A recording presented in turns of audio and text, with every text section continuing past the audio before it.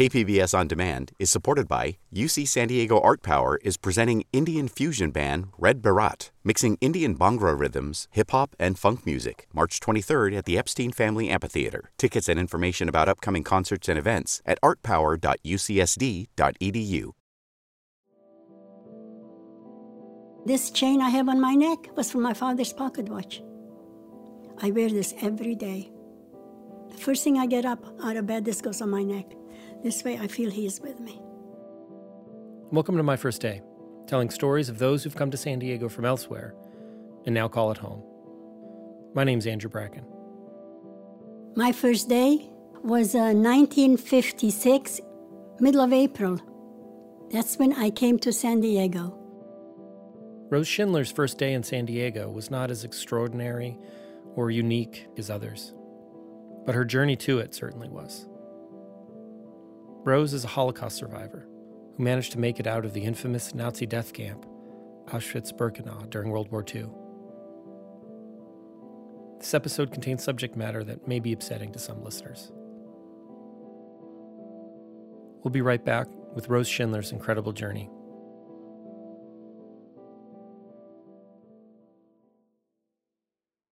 KPBS On Demand is supported by UC San Diego Osher Lifelong Learning Institute, hosting an open house to learn about the upcoming classes and seminars, member benefits, and meet the volunteer leadership team. Saturday, March 30th. Registration at extendedstudies.ucsd.edu/OLLI.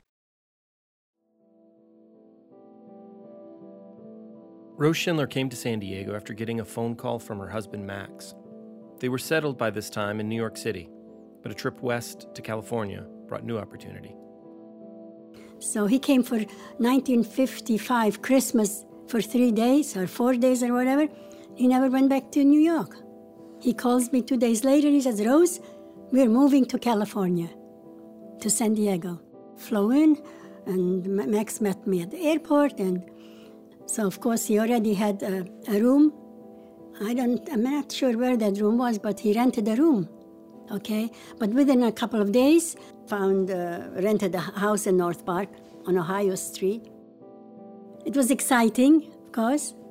So, because a lot of our survivors, we all started out in New York. Most of us, I should say. And little by little, we were all spreading out all over the country. It was a great, great stuff that was happening every day to us when we first came here.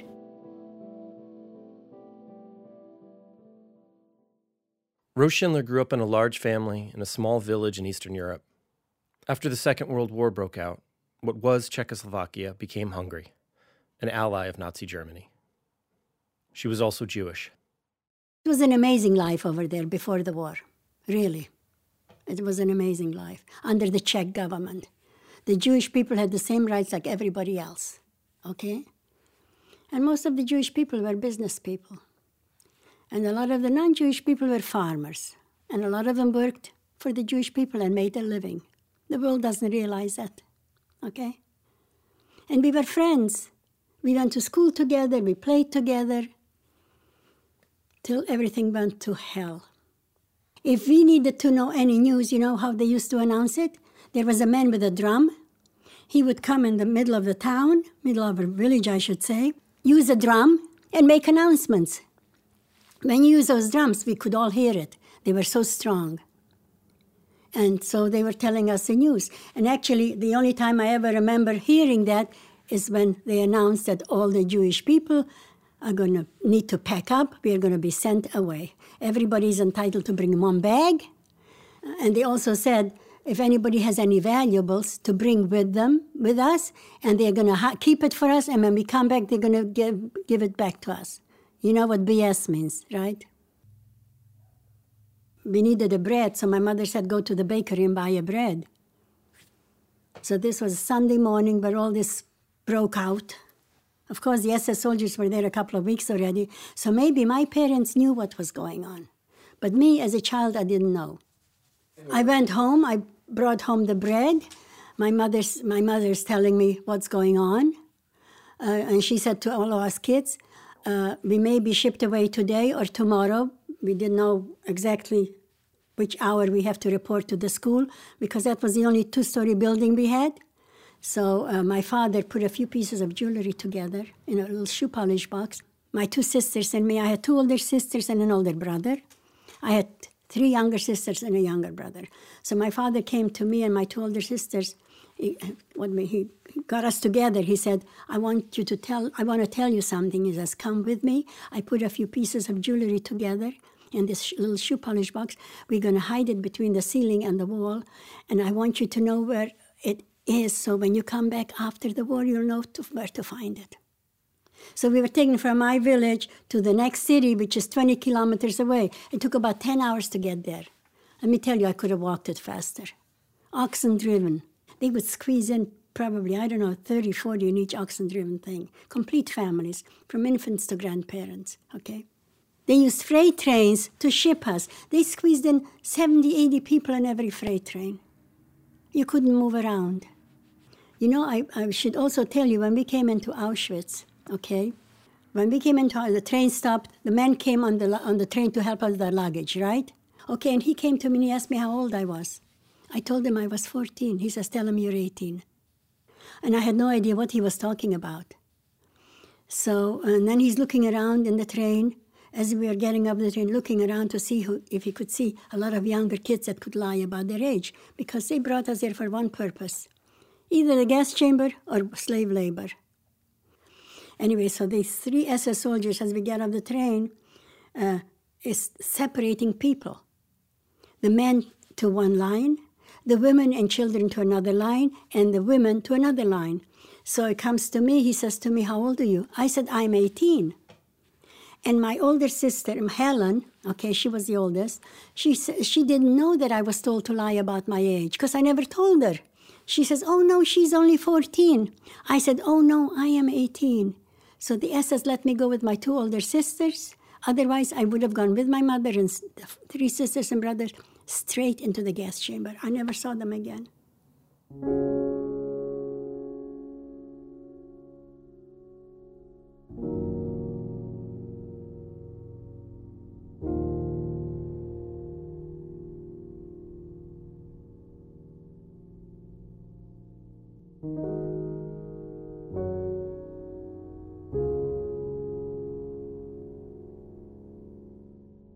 My two sisters and I were selected to stay, and my father and my brother, who was like 17 or 18.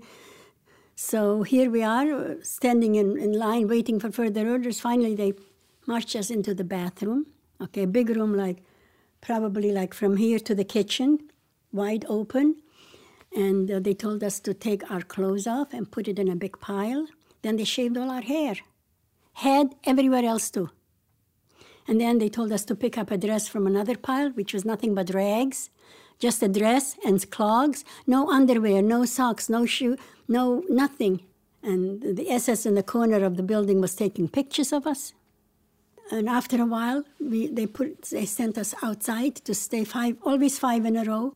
So we were standing in line, and then there was a man with a dog, and a man had a gun and a dog with him, and there's a huge fire behind the building, the one that we just walked out of. And my sister Judy said to this guy, what's that fire and noise behind the building? Because you can hear children crying, children calling names, and stuff like that. Weird noises. So he said they were burning hair. So my sister said, well, burning hair wouldn't make this kind of noise. Then he said they were burning cripples. She didn't ask any more questions. The next day, when we ended up, finally, after we got into the living quarters, into the barracks, we found out what they did. They didn't even give the people enough gas to kill them all the way. They burned them half alive. Can you believe that? So we knew what happened to my mother and sister and brothers. That's when we found out a lot of things, what was going on over there. Nobody can imagine what we went through. And the world was silent. Nobody tried to help us. Certain things like that you never forget. You can ask me what I had for dinner yesterday. I won't know. But this is in my head like it's a permanent thing in there.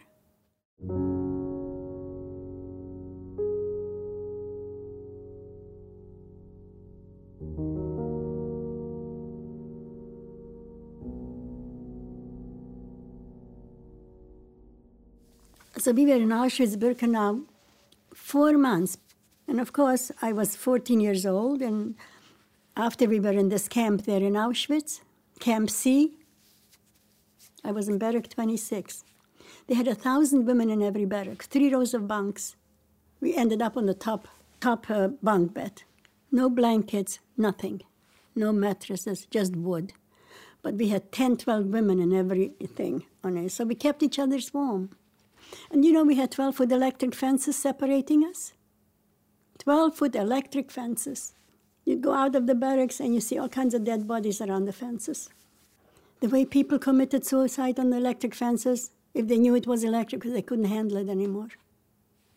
And a lot of them didn't know it was electric, and they would maybe start talking to somebody in the other camp, and automatically you just touch it, you know, an electric fence. It was every day, those big, huge wheelbarrows would come to our camp, picking up the dead bodies. We get up in the morning, and they give us black coffee for breakfast in a pot, maybe a 6-quart pot. You take a sip. We had no canteens, nothing, no spoons, no forks, nothing. The coffee tasted like black soot. I took one sip and I thought I was going to throw up. So I'm going outside. I told my sisters, I want to go outside. I want to know where we are, okay? So I'm going outside and I see all these people walking like zombies. They don't know if they're coming or going. Dead people on the walking areas. Dead people some even holding on the electric, because once you grab it, sometimes it keeps you there. You know what I mean? It's almost unexplainable how horrible that place looked. And I'm walking, and somebody's calling my name. It was my father. My father had a beard, always wore a suit, a hat, well-dressed. This man is in a striped uniform, shaven, no glasses, no beard, no nothing, calling my name. He said, Rosie, Rosie, that was my Jewish name. Don't you recognize me? I'm your father. We hugged and we kissed. The first thing he said, where's your mother? I said, I really don't know, because I really didn't know that morning. I found out later, the next day, what was going on. I said, I'm here with my 2 sisters, Helen and Judy. And my father said he's got my brother with him. They were already selected to go to a factory to work. They were there temporarily, okay, because this was an all-women's camp. And he says to me, whatever you do, stay together because you have a much better chance of surviving. And then he said, stay alive so you can tell the world what they're doing to us. And I had no idea what he was talking about, really. So, and then we made up to meet the next morning again, and my father brought my brother with him, and I brought my 2 sisters, and we had the same discussion all over again. We said goodbye, and we made up to meet again the next day, but they left. Never saw my father and brother again. He was the most wonderful man. Every day, you know, he had a shop in the middle of the town, a tailor's shop. Every time when he would come home at night, he would always have chocolate bars in his pocket for us kids.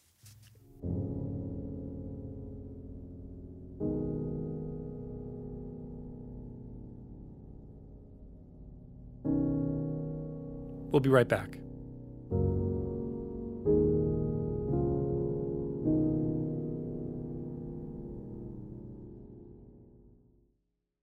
KPBS On Demand is supported by the University of San Diego, offering professional and continuing education courses in the areas of business, education, healthcare, and engineering. For enrollment opportunities, visit pce.sandiego.edu.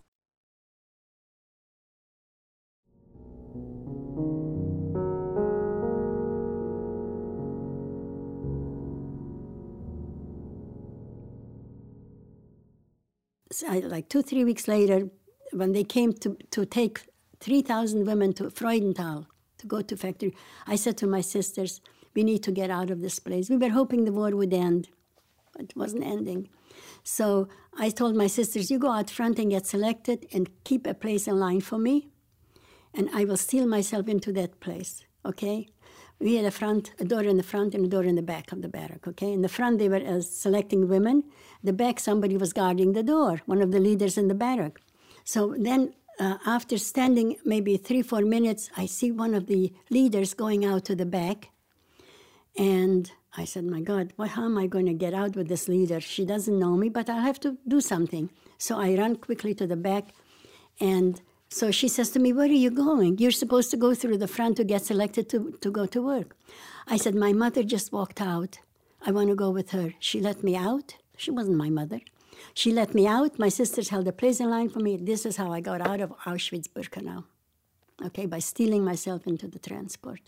Of course, they shaved us and gave us decent clothes. And then when we were done, all our dresses had numbers, okay? Identification numbers. You see, I have it on here. So, but they didn't tattoo us in Auschwitz. They tattooed us when we came to the camp in Freudenthal, okay? Once you get a number, that means you're pretty secure.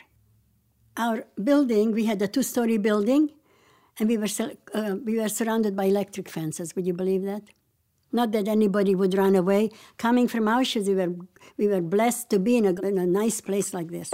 A good place where they give you 3 meals a day, take a shower once a week. You know, it's unbelievable. And there's a factory, and then next door. And the factory was in walking distance, okay? So, and the SS would come and walk us there every morning. So we were working. We all had different jobs, my 2 sisters and I. I was working on gas masks. I had to sit on a high chair and pick up a gas mask, look inside it, and put it down for 12 hours every day. And after doing that for 10 days or so, I said to the woman that was giving out the lunch, I said, you know, this is hard work. I should get an extra meal a day. She says, sure, you could have an extra meal. This is how I survived.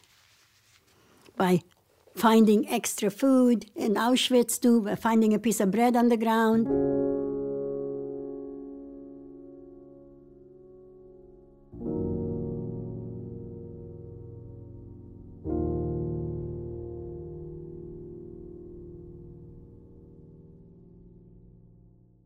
When we came back, I don't think there were more than 18 or 20 kids that came back after the war to my hometown. And we were 600 Jewish people in our town, okay? I would say 80% of our Jewish people from our town were killed. Once the war ended and the enormous scale of their family's loss became evident, Rose and her 2 surviving sisters spread out, one to Prague, another back to their hometown. A program for Holocaust survivor children brought her to the United Kingdom, where she would meet another young survivor named Max. And there were maybe 30, 35 boys, hardly any girls, okay? But we were 12 of us left that were sent over there, okay? And the next day they introduced us, okay? And I saw this good-looking young man. And I said, that's for me. Max and Rose Schindler married and first settled in New York City before starting their life in San Diego in the 1950s. But this is like a different world, California, San Diego. None of this was around, okay, in those days. Mission Valley was a dairy. We used to go walk around there and see all the cows and stuff. Even in Allied Gardens, when we lived in Allied Gardens, we used to pick up our milk at the dairy, which was on Friars Road. And we joined the Jewish Community Center. That was our family. Joining the Jewish Community Center on 54th Street and University Avenue. That's where it was years ago. I fell in love with San Diego, okay? Because, you know, living in New York and Brooklyn, Bensonhurst, you know, here it was all wide open and all these trees and everything, you know, and the parks. It's a big change compared to a big city. And everybody was so welcoming us. I mean, I would go out on the street to walk with my daughter. I had my daughter already. She was a year and a half old. Everybody would stop us and start talking, very friendly. You didn't have that in New York. It's like we're all a big family here, you know what I mean? And they were strangers. Complete strangers on the street. You walk, hey, hi, oh, you have a beautiful child, you know, and stuff like that. Eventually, Max, Rose, and their 4 children settled into a then-new neighborhood in San Diego called Del Cerro. Every house had 3-4 kids in this neighborhood, in this street. It was really nice, safe for the children to play out here. They would play ball in this street every day, okay? So, unfortunately, out of 9 homes, only 3 of us are left in these homes, all seniors like me. The others all moved away. So we've lived here for many years, over 50 years. Though it's been more than 75 years ago now, there's another day that stands out to Rose, the day of her liberation. So finally, it must have been May 6th or 7th. I'm really not sure what day it was, okay? 1945. We're waiting to be picked up, and nobody's coming to pick us up. So, and we're not supposed to leave the building. Okay, that's another thing. Nobody's coming to pick us up. And I said to my sisters and the women, I said, I'm going outside. I was probably the youngest over there. I want to see what's going on. They said, you can't go out. You're not supposed to go out. I said, I'm going out. Okay? I go out, and the gate is wide open. All the S's ran away. So, of course, here I am. You know, I had a little hair already, okay? So, but I was not wearing a uniform either, just regular clothes. And I go outside the fence. I see planes going over us, and I hear shooting guns coming. We had big fields of corn. They were growing behind the building. I hear the guns coming from that area, and I hear the Russian language. Seeing the planes and everything, hearing the planes going over us, I knew this is the end of the war. We are finally liberated. So I figured if I go in front of the Russians, because I had regular clothes, okay, and already hair on my head, they might think I'm a German. They would probably shoot me. So what I did, I found a stick. I tore a piece of my dress off, and I found a stick, and I put the dress on that stick. I don't know how I got it on there. I must have made a little hole or something, and went like this in front of the Russians into the fields where they were coming in. The Russians were very good to us. If we didn't have anything, they would take us to town and get whatever we need. Because all the German people in that town, Freudenthal, they ran away because they knew if the Russians are coming, there's going to be a lot of shooting. One particular Soviet soldier stands out in Rose's memory from that day. So the Russian comes and he says, do you want to go to town? I said, we could use an extra outfit, because all we have is one outfit, okay? So he came and he took me to town. But you know, my sister says, you better take some other girl. I don't think you should go alone. My two sisters tell me. I said, okay, so I found one of my friends who was there. So he comes and picks us up, and we're going to town, and I tell you, he was holding my hand, and he was a guy like 6 feet tall, well-dressed, nice uniform, and myself and my friend. It was like I was reborn that day. It was something that went through my body. I don't know what it was, but it was just amazing to be free after what we went through.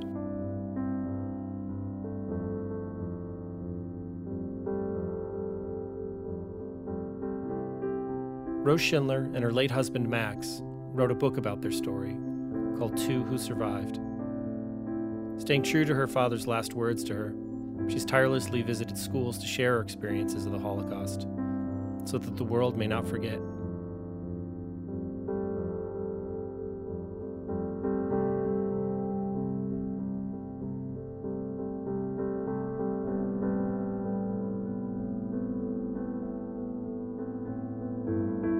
My First Day is produced by me, Andrew Bracken, along with help from Melissa Diaz. You can find me at andrewbracken.com. Our email is myfirstdaystories@gmail.com. Our Instagram is @myfirstdaystories. Music by Sean Francis Conway. Theme music by Chris Curtis. For KPBS, Emily Jankowski's technical director. Kinsey Moreland's podcast coordinator. Lisa Jane Morissette is operations manager. And John Decker is director of programming. This programming is made possible in part by the KPBS Explorer Content Fund. Thanks so much for listening. See you soon.